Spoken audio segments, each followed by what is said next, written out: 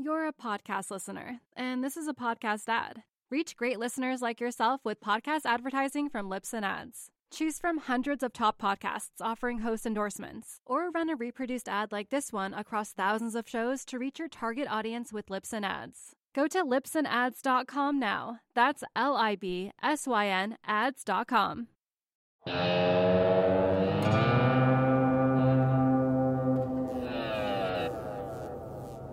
It's Thursday, November the 5th, 2020. This is the Real Vision Daily Briefing. I'm Ed Harrison, joined shortly by Jay Pulaski of TPWIM. But first, with the news of the day, Haley Drasnin. Well, Ed, you said it best this morning. Everything on my screen is green. Shares, gold, silver, commodities, Bitcoin. Today is the return of the everything rally. We know investors do not like uncertainty, but as we continue to wait for the outcome of the U.S. election, markets have rallied a lot. The S&P 500 is on track to extend its sharpest rally in a week since April, with tech stocks leading this at the vanguard, NASDAQ surging. While treasuries rode the wave yesterday in an odd move defying risk parity, today they hit the brakes with a mild sell-off. Bitcoin we're seeing is soaring, the VIX is down a bit. Investors are appearing to coalesce around the idea of a divided government. Markets have been rallying as Joe Biden and a Republican-led Senate gain swing state votes. What only a few days ago was considered a disaster outcome. History has shown us that since World War II, stocks had the highest gains when there was a Democratic president and a split Congress. With a divided government, Biden would have difficulty passing legislation aimed at regulating tech companies and also raising corporate taxes. Senate Majority Leader Mitch McConnell has said Congress will pass a stimulus package by the end of the year. It's looking like it will be around $1 trillion, smaller than the larger package both the Trump administration and Democrats proposed. But the chances of a deal seem to be rising. And with a divided government, it was considered, a doomsday scenario. The race could still change, however, and the economic backdrop remains murky amid the coronavirus pandemic. We're seeing a K-shaped recovery continue to form. This gridlock might be good for markets and investors, but a lot of pain remains for small business owners and the unemployed. It's a pessimistic outlook for jobs. When we look at the new initial jobless claim numbers that came out today, they remain stubbornly high. 751,000 jobless claims were filed last week. The jobless claims number was revised the week prior at 758,000. This is on top of data released Wednesday from ADP, which showed companies in the U.S. added fewer jobs in October. It makes it seem that net job growth has downshifted materially. The Labor Department jobs report comes out Friday, tomorrow, and it is expected to show more loss in momentum for job growth. Let's note this is all before any impact of a fall-winter COVID wave can be felt in the numbers. The future of the economy depends on these key questions. What happens with the virus and stimulus? How quickly Americans start spending again when it comes to travel, restaurants, and entertainment? And whether the contested election will spark social unrest. On that note, back to you, Ed. Thanks, Haley. You're a podcast listener, and this is a podcast ad. Reach great listeners like yourself with podcast advertising from Libsyn Ads. Choose from hundreds of top podcasts offering host endorsements, or run a reproduced ad like this one across thousands of shows to reach your target audience with Libsyn Ads. Go to libsynads.com now. That's LIBSYN ads.com. So, Jay, you're looking good today, I must say. I'll have to give you some kudos on a nice red and white outfit. I'm going with the red, white, and blue, by the way. Okay, well, and I recall from the last time we were together, I think in September, you kind of razzed me a little bit about my lack of color. So I picked this one out specially for you, okay? Excellent. I'm very happy about it. The waving the red flag here. So I'm glad you appreciate it. Well, the last time that we spoke, you said some very prescient things with regard to the fact that you've been fairly bullish, but you said you want to take some money off the table, and that was probably the right call given what we saw at the beginning of September, and then actually again at the end of October. But I want you to sort of tell me how you're thinking about things. Go back to the conversation you had here on the Real Vision Daily Briefing with Ash, and then our conversation, and then we can move forward from there. Well, I think that's a great idea, Ed, because we have had a number of conversations over the last couple of months. I think our conversation with Ash was back in early June, and we had just made a call saying that we were in a new bull market. We made that call on our May monthly. And we basically argued that policy support, liquidity, and speed of science, hopefully rapid testing and a vaccine, was putting us into a new bull market, and investors needed to kind of catch up with COVID speed and discount things appropriately and get ahead of how things were moving. So that was in early June with Ash, and then we got together again. You and I in September, early September, so now 2 months ago. And at that point, we had just written a monthly titled, "The Higher You Go, the Tougher It Gets." And we had just hit new all-time highs on the S&P. And we said, hey, look, we're a little extended. The pullback here would be healthy. A correction should be bought for medium to long-term investors, but we've gotten to new all-time highs. We're a little bit ahead of ourselves, and so let's be a little careful here. We also at that time kind of introduced the big three issues which we've spent the last couple of months focusing on, right? The first, U.S. elections, the second, U.S. stimulus, and the third, a vaccine. So that has really been, since September, those have been the things that we have really been paying attention to. And then the other thing we did in that conversation, as you may recall, Ed, is we talked about our COVID investing formula, right? Which was that the countries that were able to control the virus had the best opportunity to fully reopen their economies, therefore had the best chance of having a robust, broad stock market advance, and therefore would outperform. And that's where we suggested investors should be. And that obviously centered around Asia.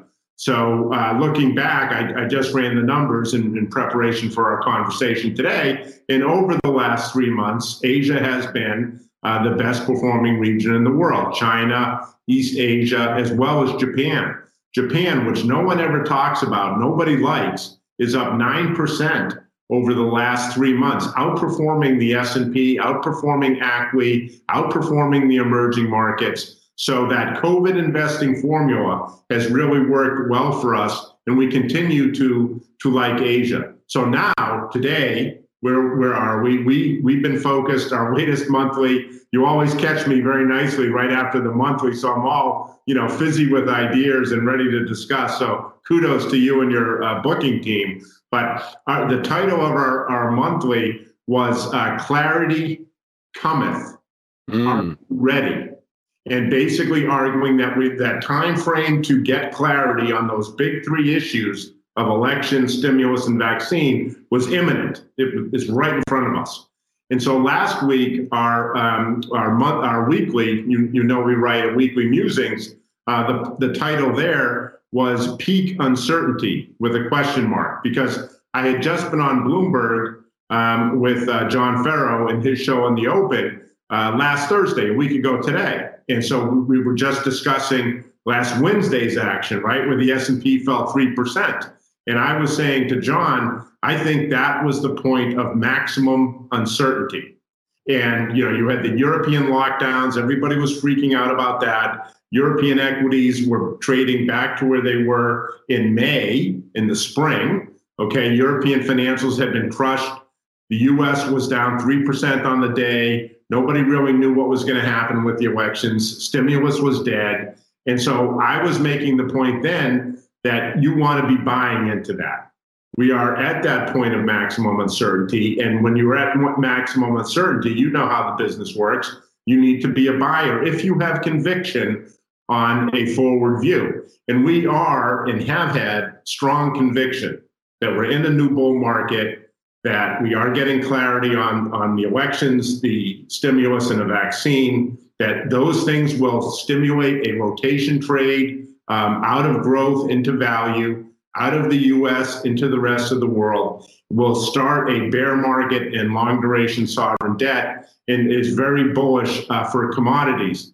And so the areas that we've been adding to in the last week or so, and I'm giving you kind of the whole spiel and then we can pick it apart, but over the last couple of weeks, we've been adding to two areas. One, deep cyclicals.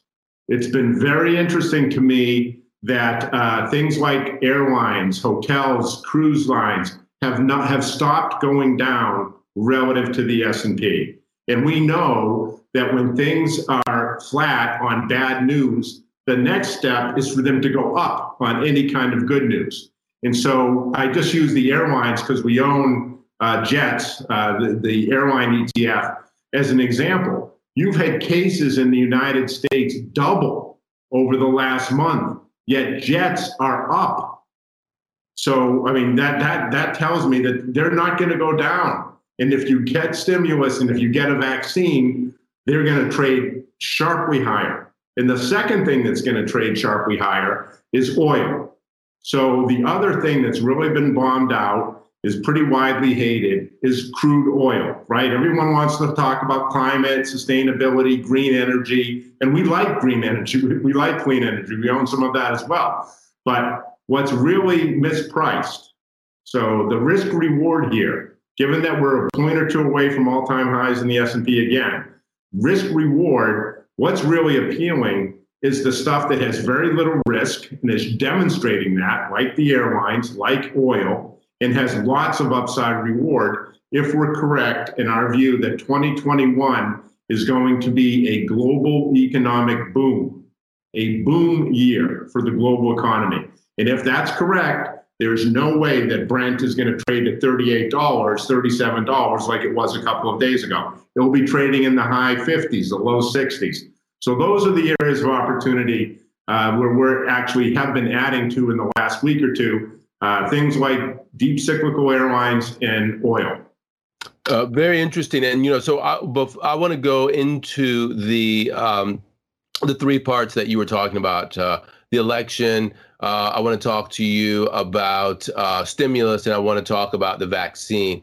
Maybe we can go in that order because I think that's what's on people's minds in terms of the election. And we talk about clarity or lack thereof.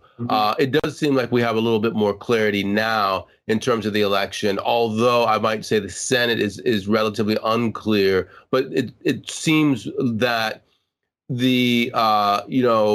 we're getting more clarity with regard to what's going to happen, except for the court cases with regard to the presidency, faster than some people had assumed. Well, how are you looking at the election, and how does that affect your positioning? Well, Ed, one of the old adages in the investment business is it's better to be lucky than smart, right? So my view was that we were going to have a blue wave, and markets were going to do very well with that, particularly risk assets and equities, anticipating a large stimulus, and bonds were going to sell off aggressively, worried about the same stimulus. And so that obviously has not come to pass, but we were and are fully invested in equities and pretty much max overweight equities at this point. And so that's been great, right? We went into this because of what we just touched on, right? The lockdowns in Europe, the lack of stimulus in the United States.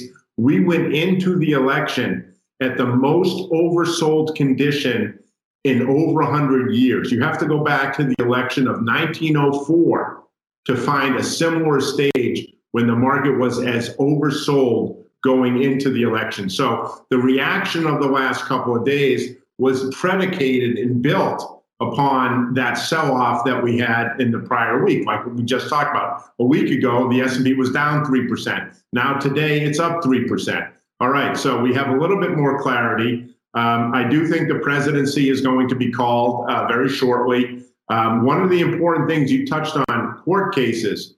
Our view is that because of all the litigation that was done pre-election, there's actually very little to litigate post-election, absent the Pennsylvania situation, which is already in front of the courts, the absentee ballot case, which is already in front of, I believe, the Supreme Court. So if it boils down to Pennsylvania, and if it boils down to absentee ballots in Pennsylvania, then maybe we will have that dreaded scenario of things going all the way to the Supreme Court. Absent that, it's all been litigated about what's an acceptable ballot, how long will the votes go for, how long will they be counted, notwithstanding what the president has said. All that stuff has already been determined, and you've seen that as we've gone through the last couple of days. Vote counting continues.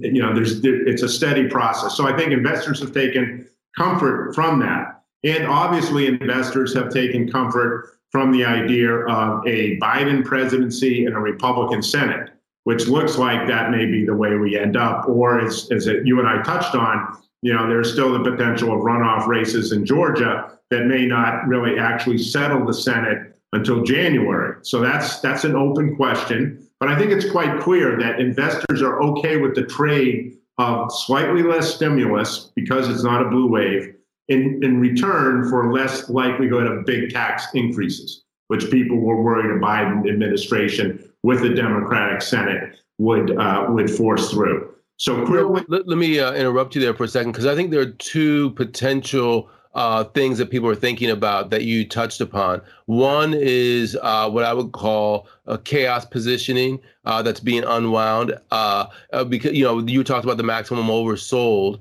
I mean, that's a discrete outcome, i.e. people were buying out of the money puts and things of that nature. Then there's also, and they were also buying calls on the VIX and things of that nature as well.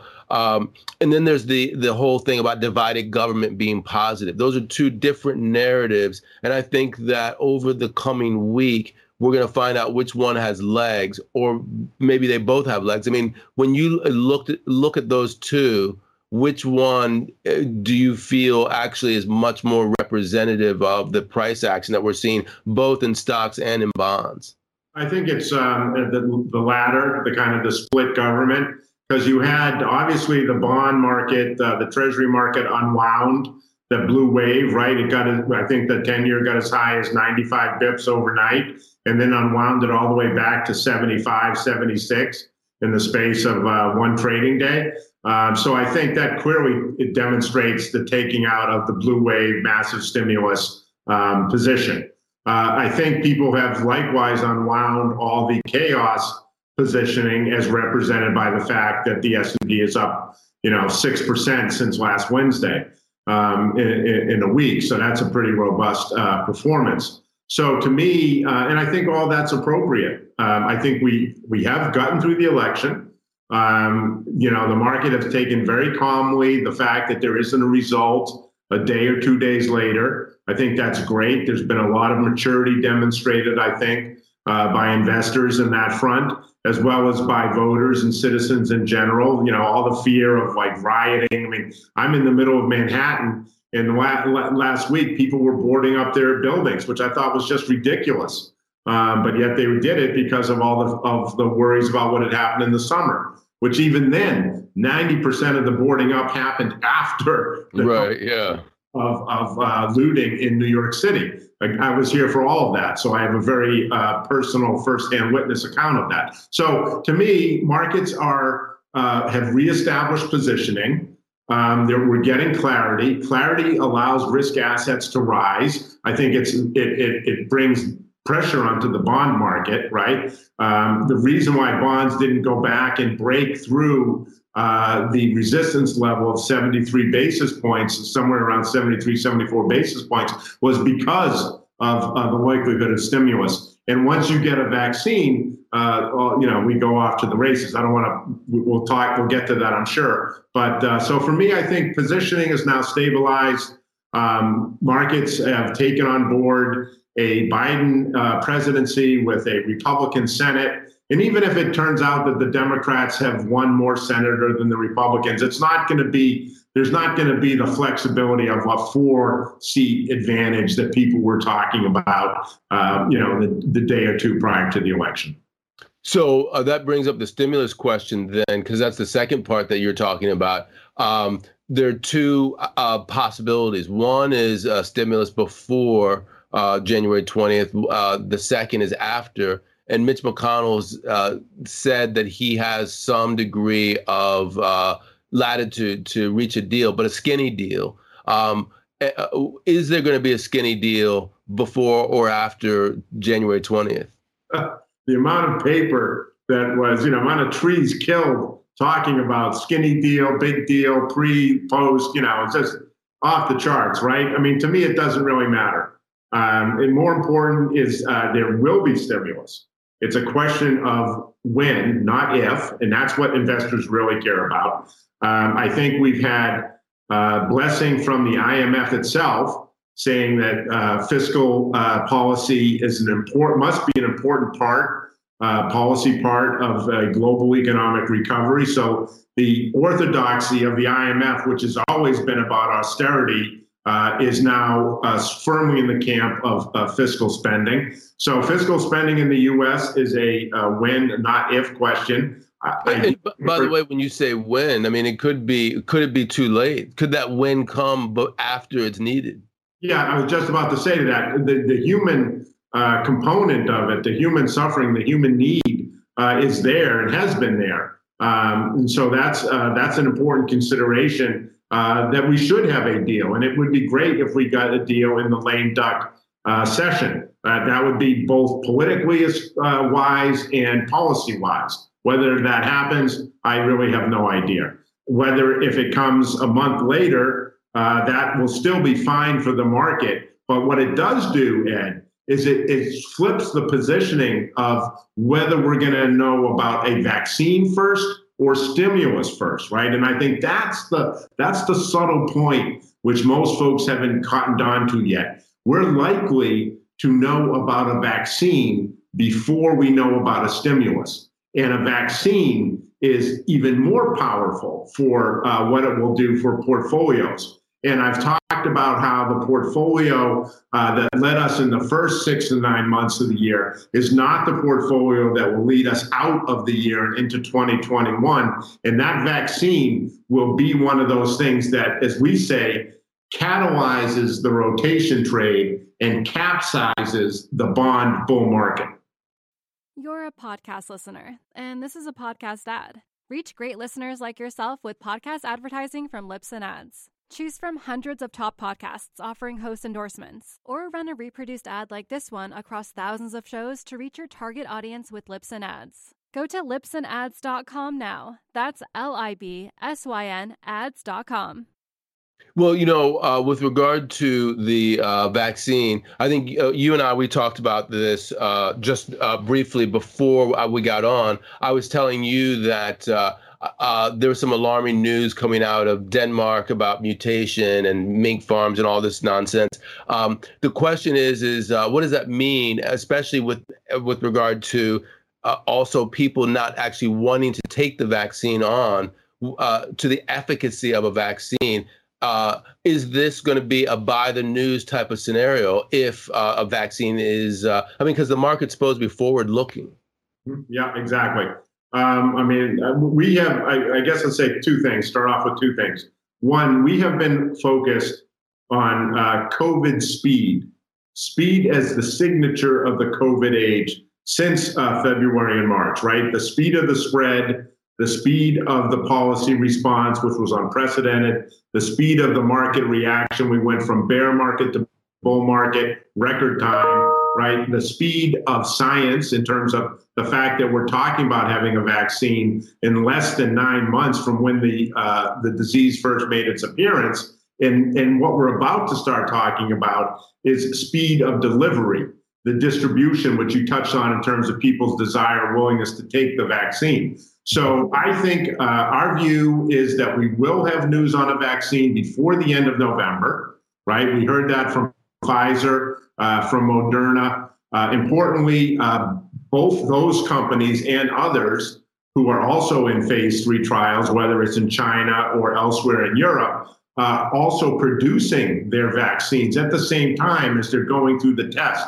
So Pfizer the other day, for example, said they anticipate having 50 million doses available before the end of 2020 and over 1 billion doses by the end of 2021. And so I think that importantly, the vaccine we're likely to have news. It's likely to be positive. One of these different vaccine trials is likely to be successful. The distribution, I think, is going to be better than a lot of people expect, right? If you look at how poorly the U.S. has handled COVID and the second wave in Europe, I think there's a lot of skepticism around the ability to produce and distribute a vaccine. And then your question about will people want to take the vaccine?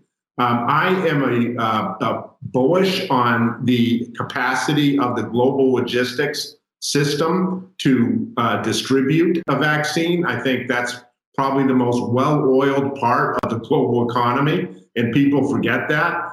And then as far as people taking the vaccine, obviously, that's going to be up to individual people. And speaking personally, I don't think I'd have any problem taking a vaccine that's been approved by the scientific community. And so, but your point of, is it a buying, what does it do for assets? I think unequivocally, markets will react aggressively to news of a successful or unsuccessful vaccine trial from the big names like Pfizer and Moderna. If it's that's positive for equities, but negative for bonds. Just about to say exactly that. It will stimulate risk asset appetite in a major way, and it will be extremely negative for bonds, which, by the way, means very negative for tech. So here the subtle point again is that, as we said a couple of months ago, rising rates, stimulus, and a vaccine, which lead to rising interest rates, is kryptonite for technology. It completely destroys the work from home thesis. It means that the pull forward of demand into 2020 means probably disappointing earnings in 2021 and 2022 from the technology sector. And it also means that those rising interest rates will lead to a revaluing in a negative sense of the cash flows of the big tech companies, the big five that make up 25% or so of the S&P. So that itself then helps catalyze the rotation trade away from tech and growth to cyclicals and value, to financials, industrials, energy. It also suggests that people should allocate away from the United States. Because if tech is an underperformer or doesn't act well, the market that's most negatively affected by that, obviously, is the United States equity market. So that's why our view rotation trade is both sectoral and geographic. And we want to be positioning into those cyclical parts of the global stock markets, like Europe, like Japan, like parts of the emerging markets, and away from the United States.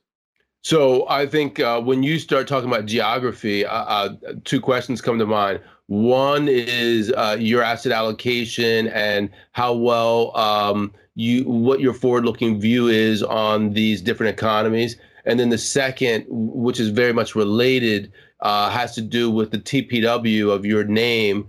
How does that play into this regional deepening thesis that you have in the tripolar world? Those are two great questions and kind of chunky ones. Let's talk first kind of about geographic asset allocation, and then we can talk about the tripolar world.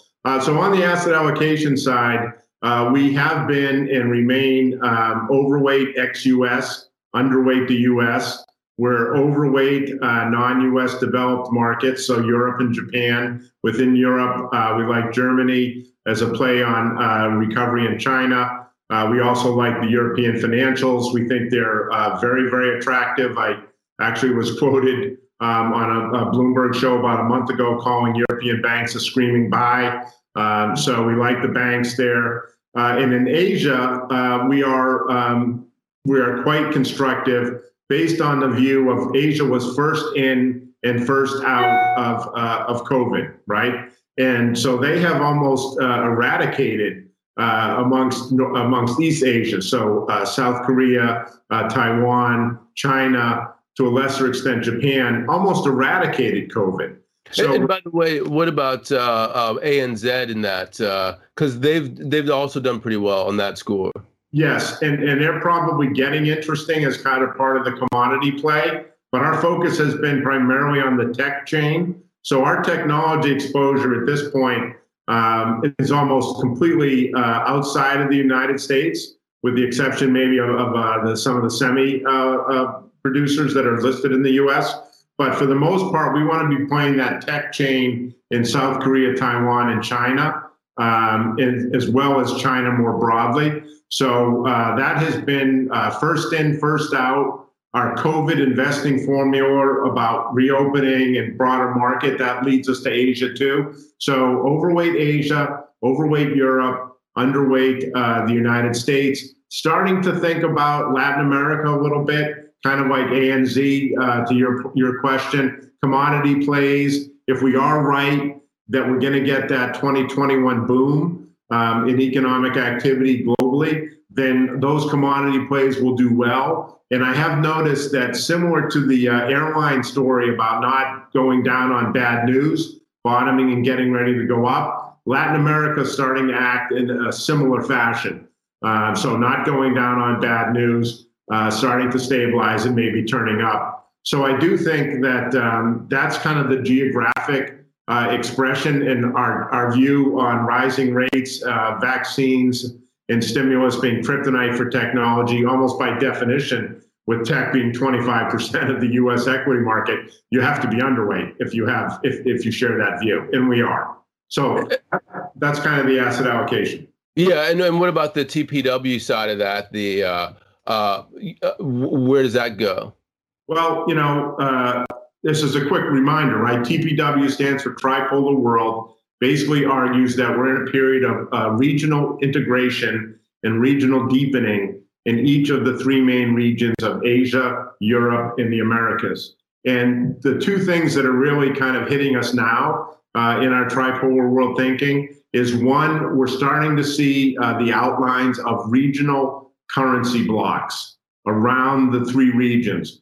So Asia, the renminbi, China's currency, is starting to act like a regional currency block. It's attracting interest from around the world, partly driven by the recovery in China's economic activity, partly driven by the fact that their 10-year government bond yields 3.2%, so has a massive yield pickup over anything else in the developed world, and partly due to the fact that the currency is now appreciating.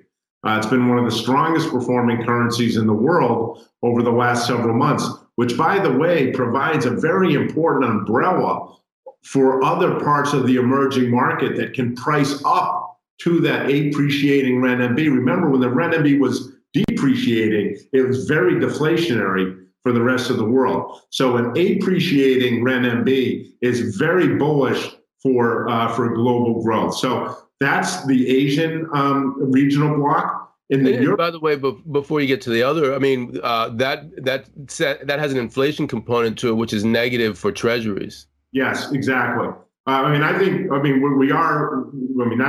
have a show on, the regime shifts that are going on, taking place, from monetary to fiscal policy, from deflation to inflation, from tech to value. I mean, the number of big shifts that are taking place now in the investment world and in the world more broadly is, off the charts almost. But yes, a strong renminbi is all other things being equal, is inflationary for the rest of the world, which I think we'd all like to have some inflation. So that's the Asian bloc with the renminbi as its regional currency. And you're starting to really see growing interest in the renminbi. And by the way, China wants to have a stronger currency because it is trying to drive domestic demand. Its whole dual circulation strategy is about bringing up the service and consumption side of the economy and being less dependent on exporting to others, in part because of how, the trade arguments and fights with the US over the last couple of years. China has taken on board the message that it needs to become more self-reliant. It needs to depend on itself for its own tech stack.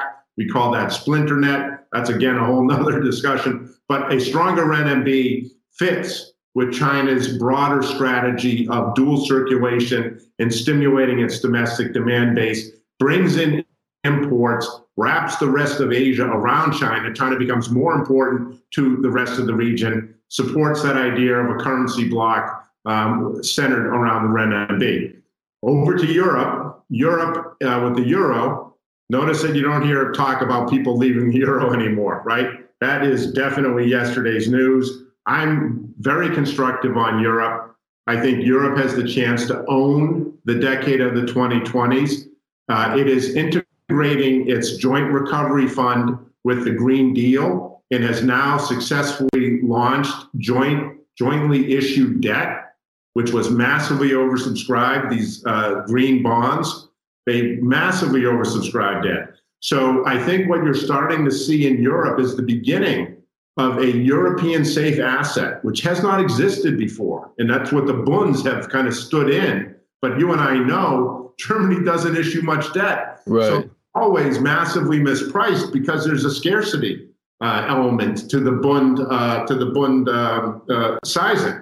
So a jointly issued yield curve that is going to therefore be supported by joint taxation in Europe, probably a digital tax, probably a carbon tax. All these things are starting to happen kind of bits and pieces, but if you can piece it together, which is one of the things that the Tripolar World Framework allows us to do, and we think gives us a differentiated view and an edge on thinking about these things, you can make out the beginning of a much more robust and much more integrated European Union, with the euro being the currency for the European bloc. Now to the Americas, obviously the dollar, that's easy, right? The dollar is going to be the regional currency. But what's not easy, Ed, and what's kind of unnerving as an American, is I'm really struggling to see what is the purpose of the Americas in the tripolar world. Because clearly, as we've discussed, Asia is the consumption center, the consumption bloc. Europe is the regulatory, climate, and tech bloc. What is the function of the Americas in this world? And I use the analogy of playing baseball, right? You go from first to third. That's usually a sign of success in baseball terms.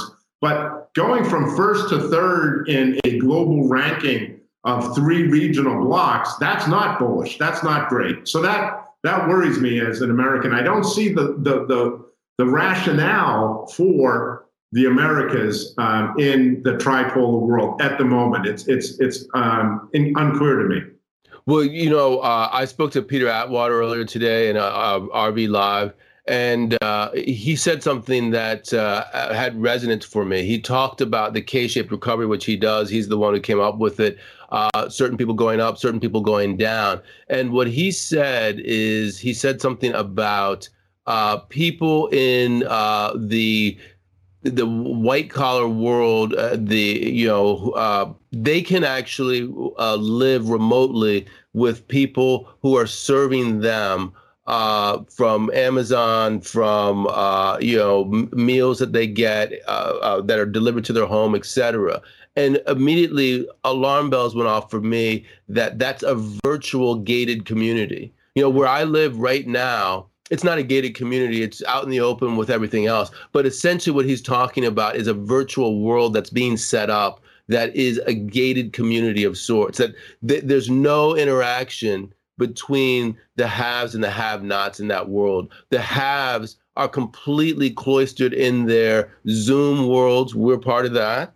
And then the have-nots, so to speak, are out there on the front lines doing the things that they need to do to earn money. Mm-hmm. That's a Latin American style democracy. And when you look at the rancor, the polarization that we see in the electorate, the cries about disenfranchisement and fraud.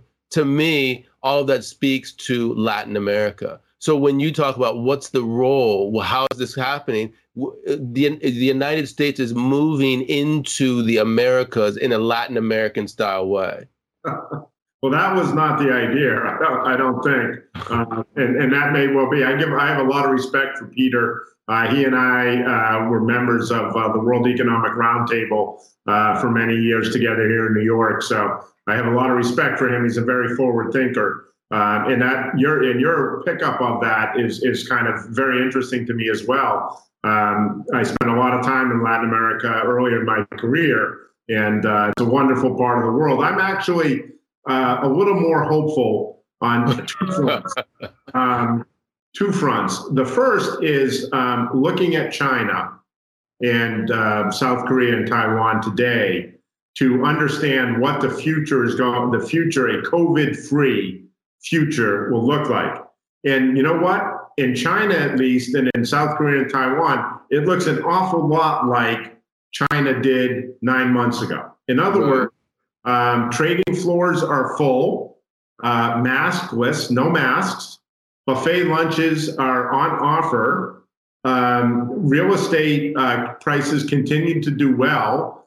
Millions and millions and hundreds of millions of people go on vacation and travel. And so I'm not sure, and this is why I really worry about the pull forward risk for technology. If next year there's a vaccine and we go back to something that very closely resembles the way life was, let's call it Q4 2019, because I think that'll be, again, very negative for technology earnings and expectations. So that's one. And then two, the idea of the U.S. kind of sliding southward as opposed to South and Central America kind of moving more towards a U.S. model. You know, I mean, it's hard to argue on the political front, really. Clearly the political dialogue and nature here in the United States, I think, has deteriorated considerably in the last couple of years. You know, we'll maybe under a Biden administration get to see whether that is also reversible or at least mitigated. I think it's quite feasible that it will be. You know, I have a view. Joe Biden knows Latin America well. He's in favor of a hemispheric free trade agreement, probably something that could not get done in a split, a gridlock government, as we talked about earlier. But, you know, something like a hemispheric free trade agreement where instead of onshoring production back to the U.S., we nearshore it so that it's closer to us in the Western Hemisphere. Because if it's onshored back to us, the production could come back, but they're not going to be the jobs. It will be done by robots. I think that's very clear, at least to me. If we nearshore it to South and Central America, to parts of the region, I think that's much more viable in terms of integrating the hemisphere and providing for a rationale for the U.S. Because if we were to do that, then you have a populace which doesn't quite get to China levels, but is in the 800 to 900 million people range, and becomes a much more powerful and coherent economic bloc. And if we are going to kind of get up and get into a dialogue of the European bloc, the Asian bloc, and the Americas bloc, we're going to need to size up, much like the Europeans had to size up after we constructed NAFTA.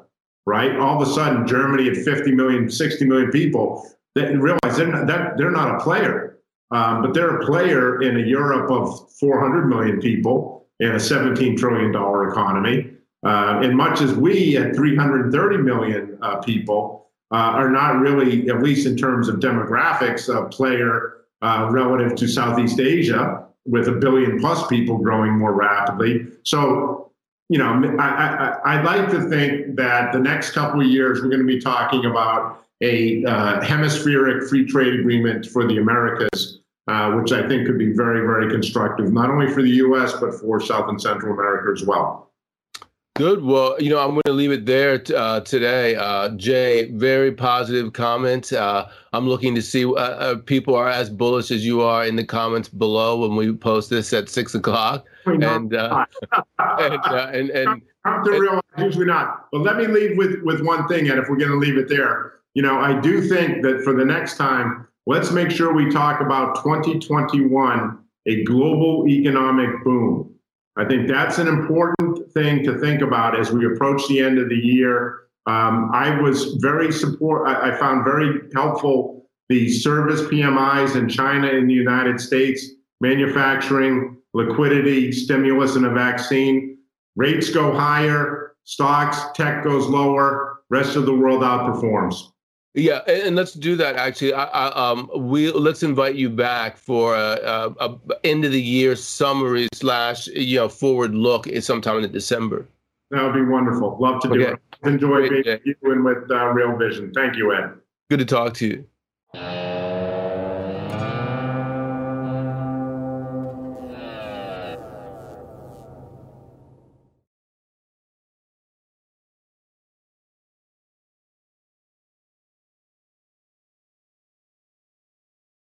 You're a podcast listener, and this is a podcast ad. Reach great listeners like yourself with podcast advertising from Libsyn Ads. Choose from hundreds of top podcasts offering host endorsements, or run a reproduced ad like this one across thousands of shows to reach your target audience with Libsyn Ads. Go to libsynads.com now. That's LIBSYN ads.com.